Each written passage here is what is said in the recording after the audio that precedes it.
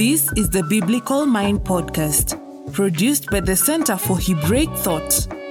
Honest 5-star reviews help others find this podcast. Visit the magazine at thebiblicalmind.org for articles and videos that explore the deep structures of Scripture. Do you think the Torah is more capitalist or socialist? So the question already assumes that socialism and capitalism are in the world at the time of the Torah, but the Torah predates both of those notions. So the question we really need to ask ourselves is, what is the economy or economic system that the Hebrew Bible, the Torah, is advocating for? And I actually think it's neither. It has many components of capitalism, particularly the core component of capitalism. We've lost track of the fact that capitalism means the right to own private property and own it. And the Torah clearly believes in the right to own private property.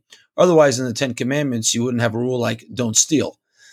You can't not steal if somebody doesn't own something previously, or do not desire that which your fellow has, because if it wasn't his private property, you could not transgress desiring somebody's property. So private property is clearly a core tenet of the Torah. And in my book on Leviticus, I chart the origins of where that comes from, partially in Exodus but mostly in Leviticus. But the second component of it is that the Torah doesn't believe in wealth redistribution. In fact, the Torah doesn't believe that the economy is a fixed size that you need to redistribute. Rather, it believes you can grow the economy by empowering people to do more. And we can see that, we'll come back to the Genesis part of it, maybe when we talk more about this volume of the book, but the Torah's notion of charity does not involve giving people what you would call alms for the poor, but instead inviting them into work in your field. So when the Hebrew Bible says, leave over the corner of your field, what it means is leave it over so the poor people can come and harvest on their own. They have to work to earn it. Or when it says pick up the dropped grains from the field or the dropped grapes from the field, they need to come in and look like the last of the workers. They need to do work. And that way they learn a skill, they empower themselves, they get the dignity of going to work. And then they pick up leftovers. While at the same time, the wealthy of society, the landowners, show that there's abundance. There's more here to go around. And so we're not fighting over a fixed resource. And then the last element that I would say is what I call it in my book on Leviticus is the responsibility economy. And the book on Leviticus is only out in Hebrew so far. In Hebrew, it's called Kalkalat Achva, which translated literally is the fraternity economy, but better adapted to English is the responsibility economy. And it says something like this. We aspire to achieve success, wealth, creativity, and productivity as individuals and as society. Part of that is to also empower other individuals and communities in society to do better and acquire wealth. And we are expected not to provide handouts, but to empower people either through interest-free credit, right? You wouldn't give somebody a loan if you didn't expect them to pay it back. So it's obviously, which is another one of the tenets of the Bible. So you obviously wouldn't do that if they didn't have a business to start to return your money. And we want to empower people to get on their own feet and become more successful over time. If I have one more second, I'll tell you that there's an example of that I bring in the book, in the Tree of Life and Prosperity. It comes right out of the first patriarch, which is Abraham. So what do we know about Abraham, right? So Abraham is born in a foreign country north of Israel, north of the land of Canaan, and he comes south. He leaves his father behind, he comes south. We know that he brings a few things with him. His wife, Sarai, the people that he accumulated in his ancestral homeland of Aram Naharaim or Haran, and his wealth. The Bible specifically says all the wealth that he acquired or all the possessions he acquired in his ancestral homeland, and his his nephew Lot, L-O-T. Yeah. And so right there, the Bible's telling us the following. He comes with his wife and his family and the other people, and he's a wealthy man already. And he takes a person of which we know one biographical fact about. The only biographical fact we know about Lot is that he is an orphan. His father died in Haran. So he takes the orphan with him. And then he comes to the land of Israel and there's a famine and he has to go down to Egypt. And when he goes down to Egypt, and he succeeds in Egypt. He says he comes back more successful, but something else happens. Lot comes back a wealthy man also. So under the duress of Egypt, Abraham empowers and enables his orphan nephew to do that. And that teaches us that we need to empower people who are less fortunate in society to earn their own living and become independent on their own, which is what happened there. That's a precursor story, I think, to the Jewish economy or the biblical economy.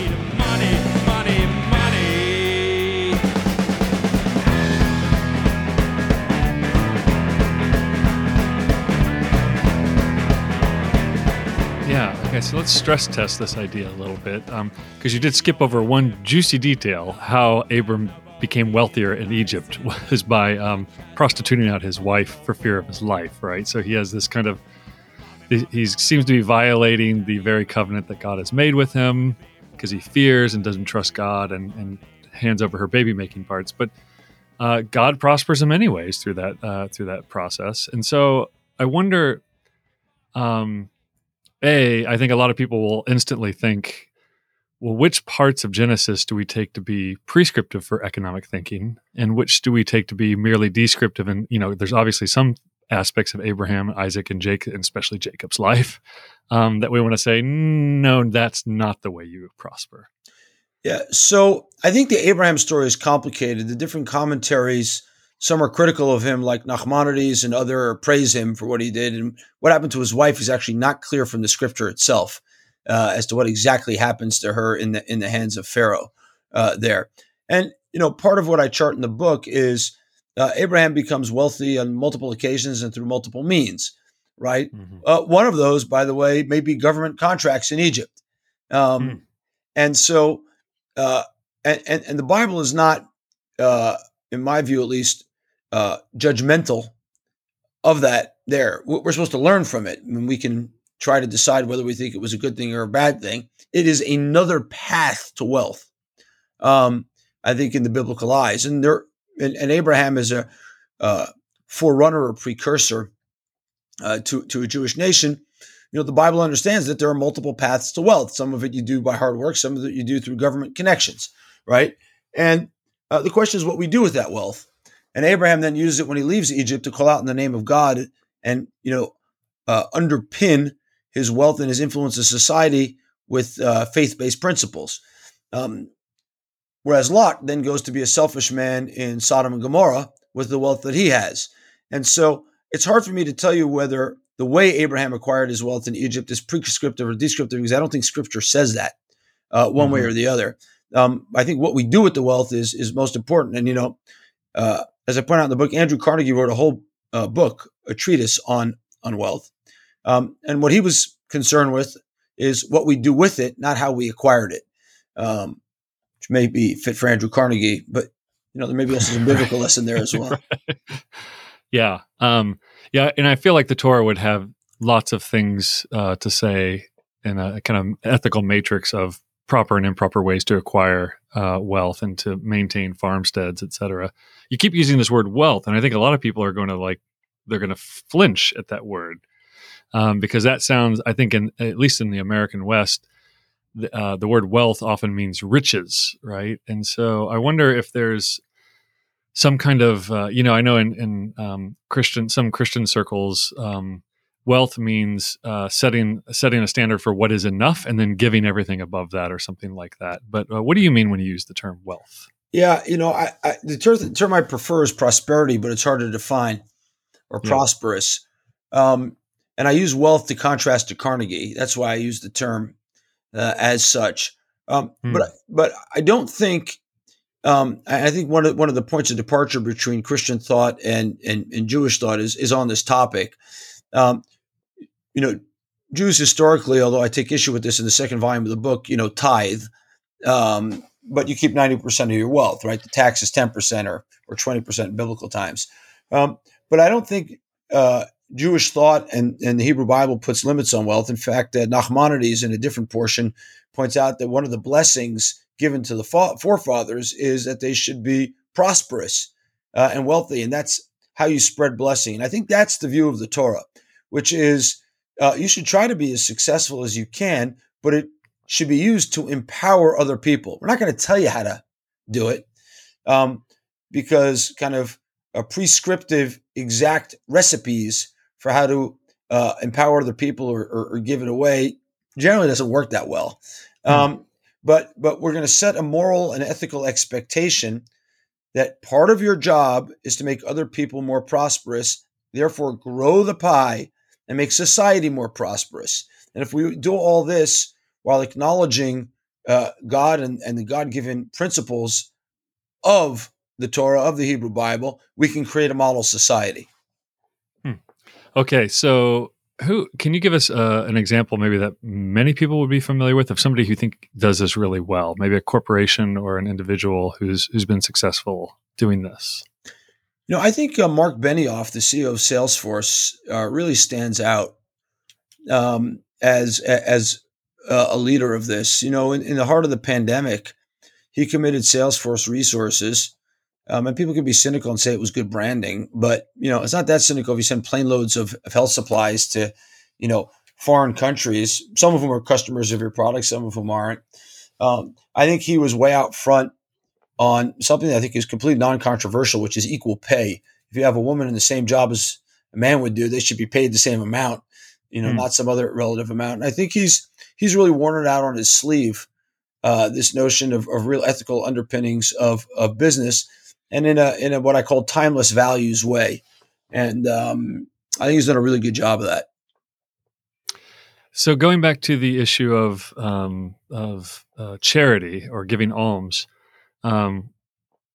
maybe we should return to the current situation in Israel in a minute. But certainly you have passages that say things like, if your brother fails or falters with respect to you, right, you are to take him in and treat him as you would a foreigner. Interesting, as a ger there, right?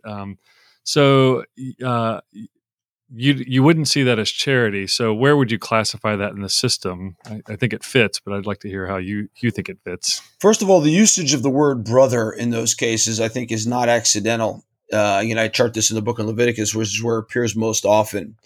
And you're supposed to treat him like a family member. What would you do with a family member? You'd bring him into your home, and you would empower him. And part of what the words that the Bible uses is don't leave him alone. And in Hebrew, hakim takim imo, lifted up with him.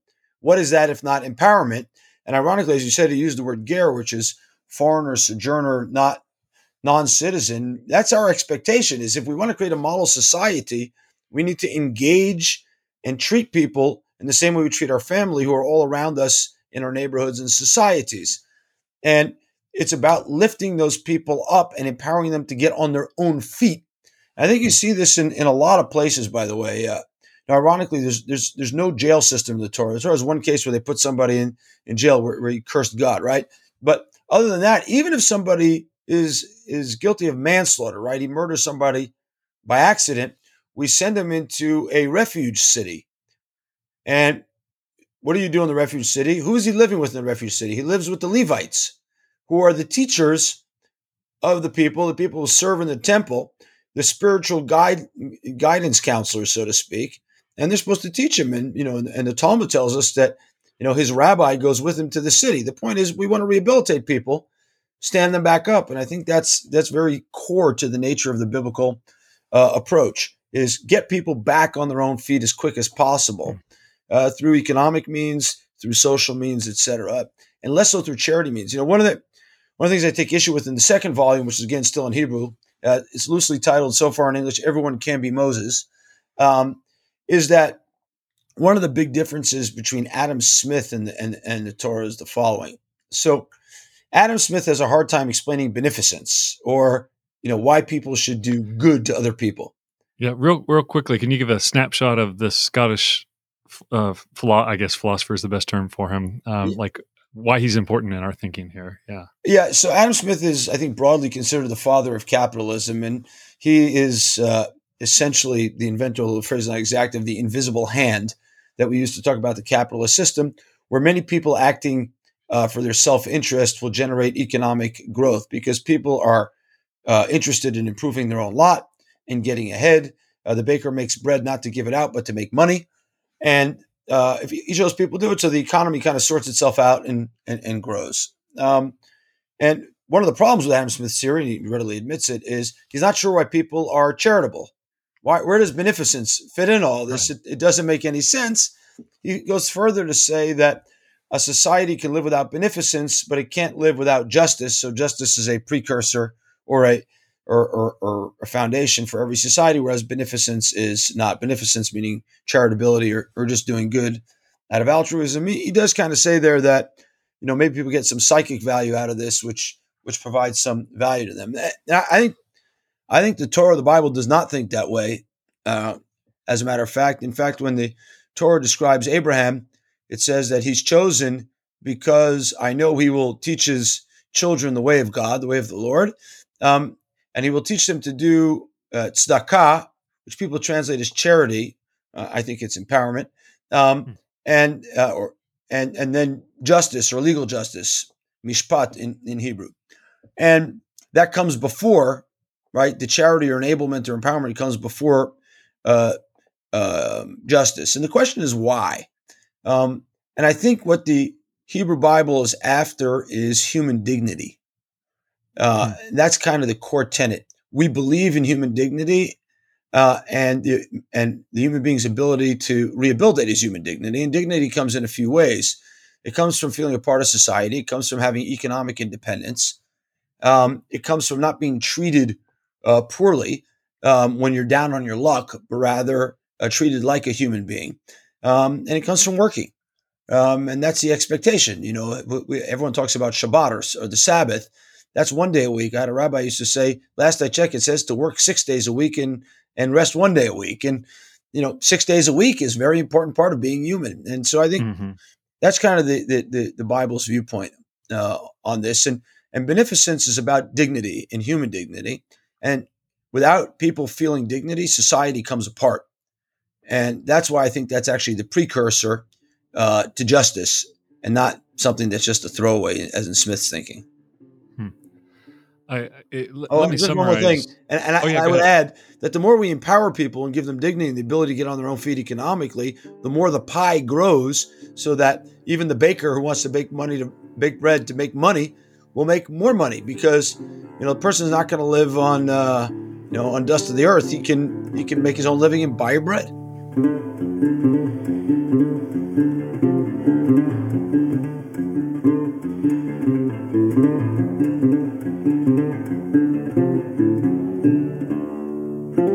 Right. And I assume that this kind of like dividing the pie versus enlarging the pie discussion, you would see this in kind of one primary metaphor in Scripture is the fruitfulness. The idea, even in Deuteronomy 28, that everything you put your hand to, if you follow this justice and righteousness, I'll make everything fruitful for you. And you even get some of this in the New Testament gospel teachings, right? This kind of tenfold, hundredfold, like if you do these things, it'll be more and more fruitful. Absolutely. I think this is exactly the view when society is connected and empowered, good things happen. There's a great Rabbi Isaac Donna Barbanel, who is a great commentator of the Bible, and he was the finance minister or the secretary of the treasury of both Spain and Portugal before the expulsion from Spain, the Jewish expulsion from Spain in 1492. Where he finally found himself having to leave Portugal and go ultimately to Venice in Italy. So he asked the following question. He says, if you read the critiques at the end of Leviticus, and in, I think it's Deuteronomy 28, I can't remember exactly, he asks, why is the reward for doing the Lord's bidding, why is that like economic prosperity, right? That's what it says at the end of Leviticus. If you follow my laws, so you'll have fruitfulness. Well, I think the laws create cohesive society. The laws create empowered society, so the bounty grows. And in fact, if you read the end of Leviticus very carefully, you'll see something that looks a lot like a pandemic, right? It first describes that you'll have a virus, which includes, by the way, fever and dysentery and coughing, right? And that exposes the rifts in society, because what happens is when people get a scarcity mentality, which often happens during things like a virus or a pandemic, they begin to fight with each other over what they perceive to be a scarce resource. And that rips society apart. Whereas if you keep social cohesion or social empowerment, you can grow the economy. And therefore, you will have 10 and 20 and 100-fold to do that. And the same, by the way, is true militarily, as the Bible describes right afterwards. It says 50 of you can chase 100, and 100 can chase 10,000, right? Well, how does that happen? Because if you're cohesive and you have a cohesive army, you can knock down and defeat larger armies. But if you don't have social cohesion, born of everyone feeling a part of society and having dignity and feeling empowered, then it kind of comes apart. I don't know anybody who's ever happier, by the way, because you redistributed them some income. They're happy when they're contributing. Most people get comfort and happiness from contributing. Yeah, as I was reading your book, I actually lived in Scotland for a while, twice, and they were implementing universal basic income right at the time we were living there. And to see how some teenagers were taking an off-ramp out of high school in order to get onto universal basic income and basically do nothing for a few years as a plan for life was quite discouraging for several. And it was discouraging in general, but also because you knew the implications of those kinds of decisions years from now for the society, not just for those individuals. I can't get over this universal basic income scheme. I talk about it in the context of the Garden of Eden in the book, which was, I think, the first experiment with universal basic income. But it's so painfully obvious that people given an opportunity to have subsistence level income without working will opt for that and not become creative. This nonsense that Mark Zuckerberg is putting around, where he said it in the Harvard commencement address, I think, if I remember correctly, that people given subsistence level income, universal basic income, will become more creative. In my view, is utter nonsense. And I think there's been many experiments throughout history that have shown that to be the case. People create out of necessity and drive born out of a hunger, not out of indolence. And so I just don't get it. Yeah, and you put forth a pretty strong case against it in your book on Genesis, and I would actually like to see the strong case for it from a theological perspective, for a Christian or a Jewish perspective. I can imagine some weak cases that people might want to make from the New Testament, but I'm not sure. I'm not sure if they'd hold up. Anyways, if anybody out there is listening who wants to send us a strong case, I'd really be interested in reading that. Going back, and I want everybody to make sure that they caught something that you did that I thought was very interesting.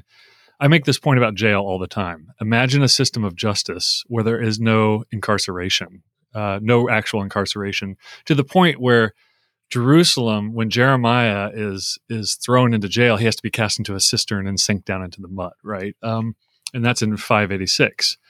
But you put that in conversation, correct me if I'm wrong, but you kind of paralleled that with when your brother falters with his means with respect to you, lift him up. And you said in the same way, when somebody has committed some kind of crime, they need to repay that back. There seems to be an assumption, you steal a sheep, you're going to have to get 4 back, that you're going to have to enter some kind of system of work in order for that to happen.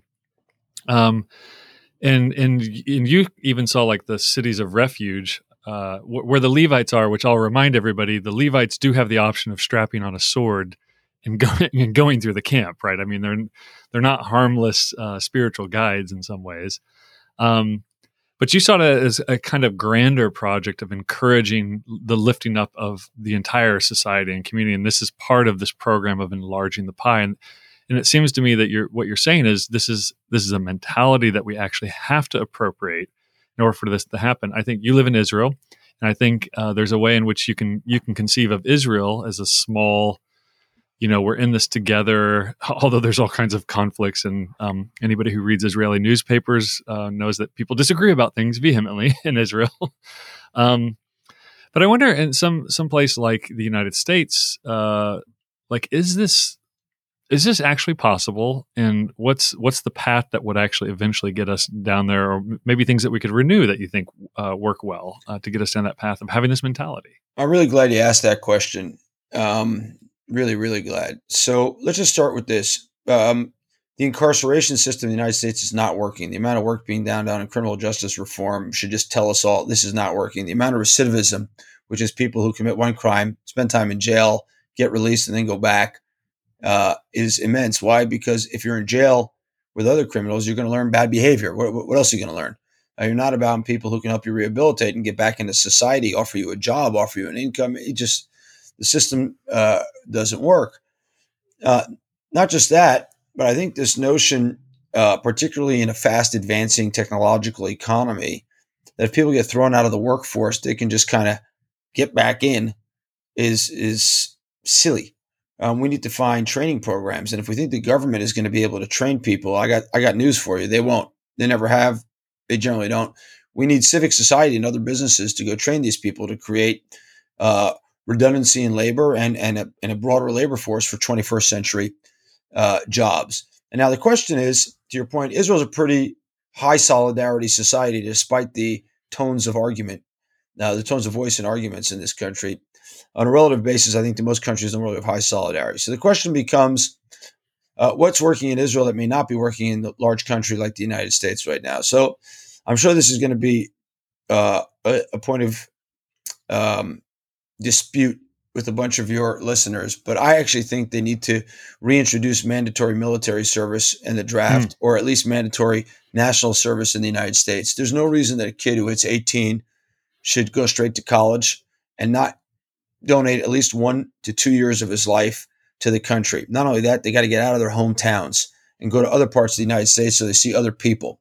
The only way to connect people across a large country is to create a face-to-face social network, not one behind screens, where people see how other folks are living, pitch in to help in those communities and have influence on them or be influenced by them. And, the two places for that, again, like in Israel, in my view, is the military and national service. It's how you also create a cohesive set of ethics and national aspirations.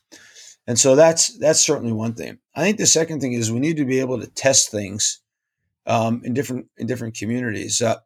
There was a mayor in one of the southern cities who I had the fine fortune of spending 4 or 5 days with at a mayor's conference in Europe, one of the southern cities of the United States, and this conference was in Europe, who said that she wanted to turn jails into opportunity centers and was looking for a way to do them.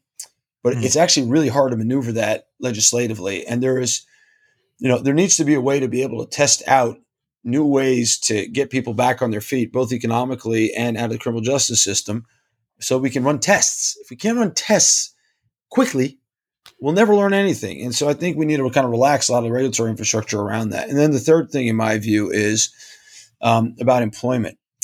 And this is, if you're a company making money, like if I was Congress today, instead of this, let's increase the corporate tax thing, I'd actually provide tax rebates to any highly profitable business that wants to train more employees. Because if you're highly profitable, you're highly successful. And if we got, right, there's a big jobs mismatch in America right now. We got a lot of people unemployed and a lot of jobs open because there's a skills mismatch. Well, what if we went to those people who have open jobs and said, hey, if you train these people, we know you're a public company, you can't hit your bottom line, we'll give you a tax rebate. That's a way to grow the pie, right? Because these people will then earn more money, pay more income tax, it grows the pie. You need a longer view of this, which I'll come back to in 1 second.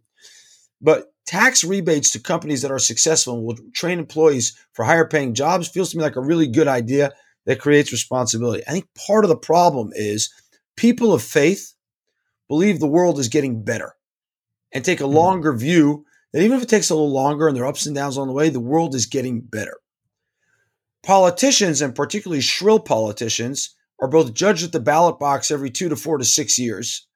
So they want results right now rather than the long view. And they want headlines. And most often they have a kind of negative view of where the world is because they're kind of constantly being challenged on this before an election time. And so we don't get a long enough perspective. We don't get an optimistic enough perspective as to the ability of good people to do good work. And worse, we're optimizing for the wrong thing, which is a headline rather than human prosperity. And that troubles me. But I think in there is maybe a solution. Yeah. Well, sorry for that long-winded answer. No, it's great. And I think you've given us a lot to chew on. And if you whet our taste for your book, The Tree of Life and Prosperity by Michael Eisenberg. Thank you, Michael, very much for your time and your wisdom. Thank you, Drew. I really appreciate this opportunity and look forward to seeing you in Jerusalem soon. You've been listening to the Biblical Mind Podcast. exploring the deep structures of Christian scripture. For more, visit the magazine at thebiblicalmind.org. Subscribe to this podcast at all the usual places so you never miss an episode.